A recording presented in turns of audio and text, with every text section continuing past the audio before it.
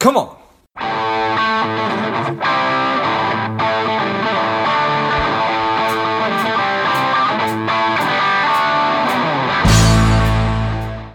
Hello, dear listener. Before we get into today's show, quick ask. If you find value in today's show or you've gotten value out of a previous show, please leave us a quick 5-star review.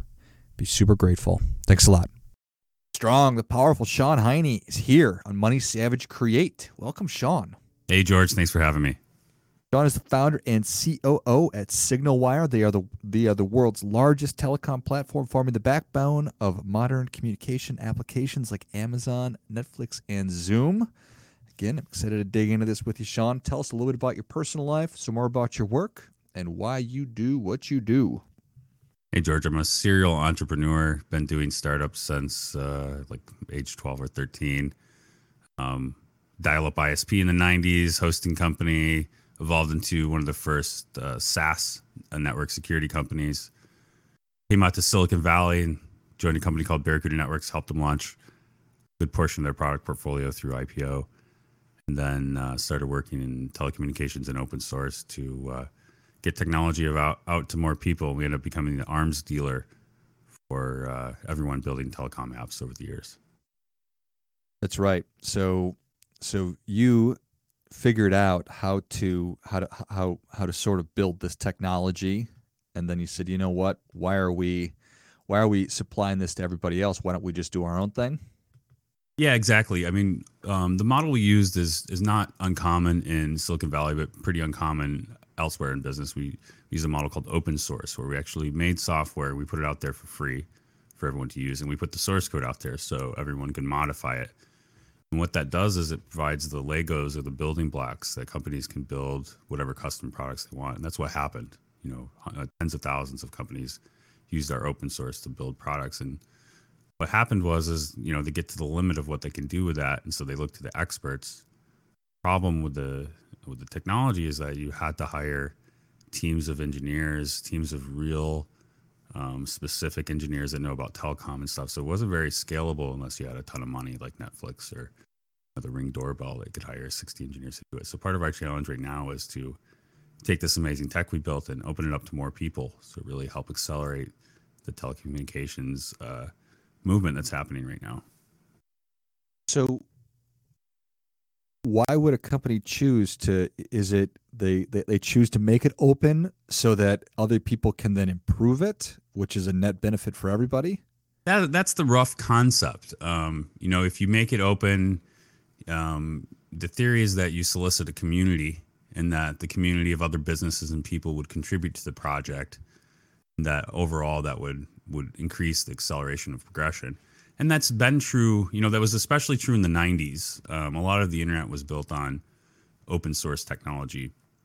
The problem is that, with the dot-com bubble and subsequent, financing events, it didn't make financial sense to build software and give it away for free because you couldn't support it.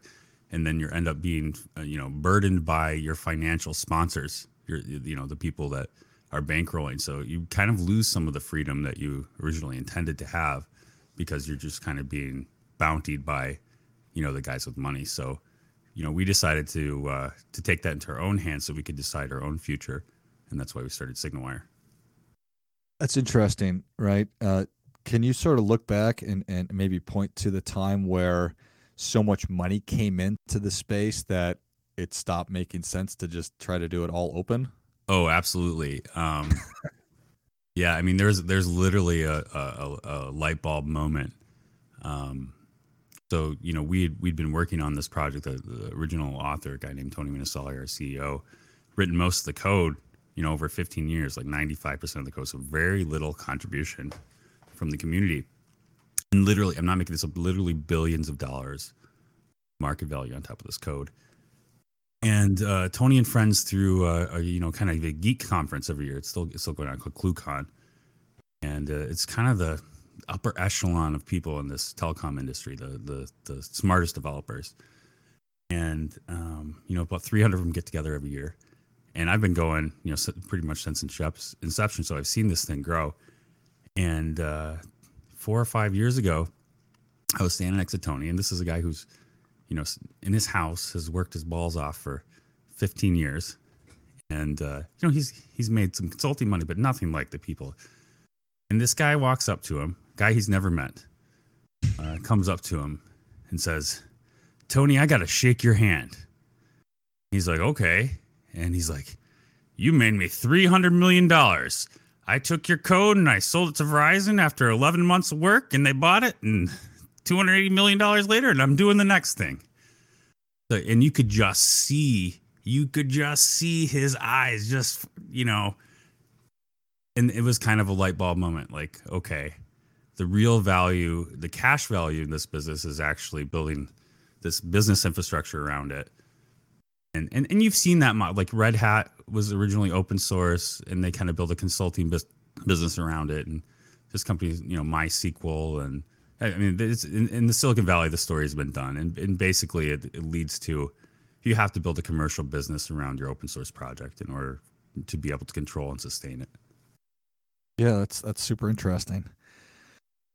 So how often or how much time are people spending just trying to, I don't want to say steal, but build upon existing tech or code and just create new companies that are almost identical to an existing company? Yeah, it happens. I mean, if you look at, kind of one of the businesses that we started playing with in the last 3 years is the business that Twilio's in. Twilio is a publicly traded company, and they primarily sell a service around sending programmatic text messages. So if your bank wants to send you a text message, or they make 80% of their $400 or $500 million a year off of sending text messages. So, that was a pretty easy element for us to just go and clone right away. And so, we did that in like 3 months, and we created a Twilio clone, and it was syntax compatible, pretty easy to use, and it started the notion that you could take our fundamentally free software and create a clone of this $4 billion market cap company in 3 months. Oh. And then we started on this process of, hey, we're going to clone Zoom, and not clone Zoom, but we're going to make a better video platform, because we really felt like Zoom wasn't doing the trick for most people. So when the pandemic hit, we took our tech and we started wrapping it in what we're using now, SignalWire Work, which is a lot of our tech we already had, and we productized it in a few months. Like we launched this like 3 months ago. Amazing. And we already have a platform that's pretty compelling. I mean, we're winning Fortune 1000 deals left and right. So what we've proven is that because we're the arms dealers, we're able to essentially create whatever company we want with our own tech in a short period of time. So we did Twilio, we did Zoom. We're coming after events companies because live events are horrible. So we're going after that, and we've got a lot of stuff planned. So I'm sure that, just to use Twilio as the example, they can't be thrilled by this. No, if you look at I think Twilio knows the writing's on the wall, because any smart person would know. I mean, even if you're not in tech, like, the future of telecommunications is not text messaging. That was the future 15 years ago. Like, that is not the future. And if you cannot morph your business into something other than text messaging, you're in trouble. And that's where Twilio is. They realize this is happening. You see them getting to call centers, and they're throwing a lot of stuff at the wall, trying to find another path. But in the technology innovation, we're the real innovators here. Twilio was able to do SMS, but we can do voice, video, messaging, the entire enchilada. And you were at least 5 years ahead of everybody else. We didn't give this tech to anyone else. We didn't give this tech to Zoom. We didn't give this tech to Dialpad. Nice. Okay. So when you said you're now looking at the event space, what does that mean? Well, I can articulate a little bit. In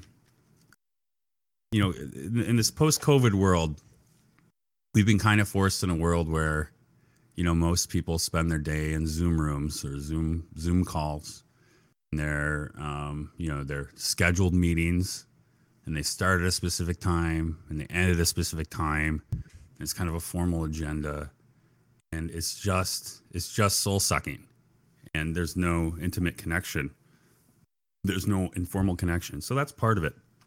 But when it comes to the event space, and this adds to the whole thing, we have the technology in order to put everyone on screen at the same time.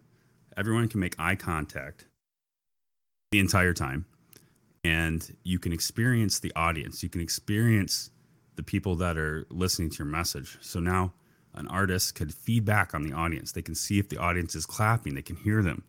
They can see if they're excited. They can see if their eyes are engaged. Everyone experiences the same thing. So everyone, if you're in a physical room, you have the same experience as everyone else. And that's true on the SignalWire platform. So you have full video and audio control, kind of like a video producer would. So you kind of control the show. It's not, one person switching on the main screen, whoever's talking. And that's part, I can, it's pretty technical, but we have the tech in order to audio and video mux up to 100 people on screen at the same time and actually hear what they're saying and actually be able to see everybody in 20 frames a second. And the way the other guys work around this is they don't have that tech, so they can only show one person at a time in any sort of sane way. So what they do is they video switch. One person's talking, they video switch to the next person. That's the one getting the full resolution. Then they video switch. It's just not how people work. And especially in the event space, it's pretty lacking. Like if you go to a live event right now, almost on any platform, there's really no value add in being there live. You're not experiencing it with an audience. There's no content that's feeding off the audience. There's very little interaction, maybe some text, but it might as well have been pre-recorded. Yeah. And, we're changing that.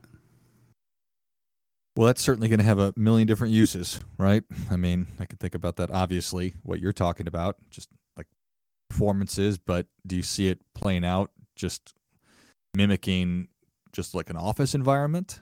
Well, yeah, so those are kind of two branches. You and I are talking in my virtual workspace in SignalWire Work right now, and it's pretty early Eastern time still, and most of my folks are in the West Coast. So I actually could show you people coming to the office theoretically if they're coming into the office. But this is how we work. We work always on video, and there's privacy controls, so I can mute myself. I can deafen my audio, so if I want to go heads down, people can knock on my, I can go into a private mode where people can knock. I can see who's in their rooms. I can see if they're happy. I can see if they're yelling at someone, just as I would if I walked into the office. Even though I'm not privy to the conversation, I can through nonverbal communication, I can learn a lot about my office environment, and that's a piece of what we're trying to replicate. The piece you don't get in Zoom. That nonverbal communication that actually adds to the efficiency of your business. I know if the CEO, the CEO's meeting with one of our, VCs today. I may not have been in that meeting, but that's important for me to know about, just kind of ad hoc, and that all that adds up, and we're able to capture that experience as well as the just popping in and bounce an idea off someone or just saying hi, or not having to have a formal agenda for every moment of communication with your coworker. Yeah, no, I think that's awesome. It's those kind of happenstance communications that we have that, people talk about spurs creativity or whatever it might be. You can't do that with scheduling a Zoom meeting or whatever. So I appreciate that. How is everybody going to need new hardware? Or is this going to be functional on my smartphone or my laptop? Yeah, I mean, the stuff we're building is all built to run within a browser, whether a browser you're using a browser now, but a browser on your mobile phone or browser on your desktop. It doesn't matter. One of the big problems we see with existing solutions is it requires you to install some sketchy software on your desktop. And I emphasize sketchy because some of the leading companies here have had major problems like remote access to your Mac camera without your permission. That was a big deal almost a year ago. And the reality is when you install code, from a third party on your Windows or Mac machine or your mobile phone, you're giving a lot of permission, a lot of security access. I mean, obviously this is a big deal right now with SolarWinds and the U.S. government hack. And because the federal government installed software from SolarWinds, they assumed to be trusted, put it inside their network, and turns out the Russians are using that to get inside the federal government. Not too dissimilar to with these other applications you can install on your desktop. You don't know who's installed that code. With SignalWire, all you have to do is trust the browser. Do you trust Google and Chrome? Do you trust Mozilla and Firefox? If you do, then that's all the software you need, and that is secured. It's encrypted directly to us through the same methods that encrypt your credit card information and stuff like that. So the entire conversation is encrypted. You're not installing any software. So it really is a security emphasis. And we have some major government and security clients that are using us specifically for that reason. And that's all because you're able to do this because you have just better stuff. The browser technology, like we're kind of on the leading edge of figuring out how to do this in the browser without having to install, like I said, software. And this has only been possible in the last couple of years that the browsers have got this technology. It's really going to open stuff up. Nice. And how is everything going? Is this a fun time, a hard time? Yeah, I mean, we're a startup. We're a Silicon Valley startup. We're well funded, and we happen to be in an amazing situation that we make some of the best video and audio tech in the middle of a global pandemic where people have to use it. So things are good at SignalWire. We have incredible customers we're working with to deliver the next kind of level of experience that you're going to get. And it's an exciting time. Awesome, man. Excellent. Well, Sean, Savage Nation is ready for your difference-making tip. What do you have for them? Difference-making tip. Well, let me see if I can offer some good advice here. One of the things I think for an entrepreneur, I think the hardest thing is always to get started. And for me, specifically, I have a million ideas. Like I get a new, probably solid business idea just about every week. And if I could only execute on any of them. And when I look through historically, the ones that I've failed to execute on, it really comes down to just getting started. Like taking the first step and actually getting moving is super difficult as an entrepreneur because you're taking some of the biggest risks. You're putting yourself out there. You're saying that I may fail. And, one thing I picked up on very young is that, and I don't know if this stays true anymore, but I read this when I was like 15 in Byte magazine or something that, Silicon Valley entrepreneurs do, 10 startups before they get one successful. And that always kind of stuck in my head. It's like, I just need to knock out 10 of these and one of these is going to be big. It was kind of just a constant reminder, just get started, keep going on one of these. I'm on my like 6th startup or so. And it looks like SignalWire is going to be pretty big. Well, I think that is great stuff. That definitely gets a come on. John, thank you so much for coming on. Where can Savage Nation learn more about you and where can they learn about SignalWire?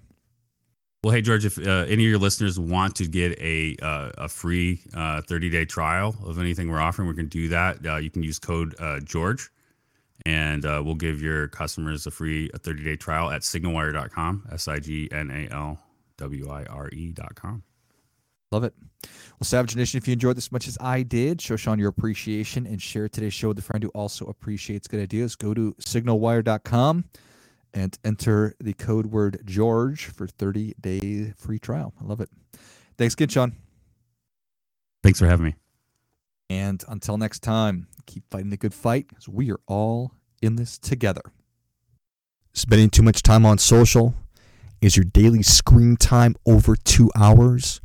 Are you a little bit overweight? Not saving enough money?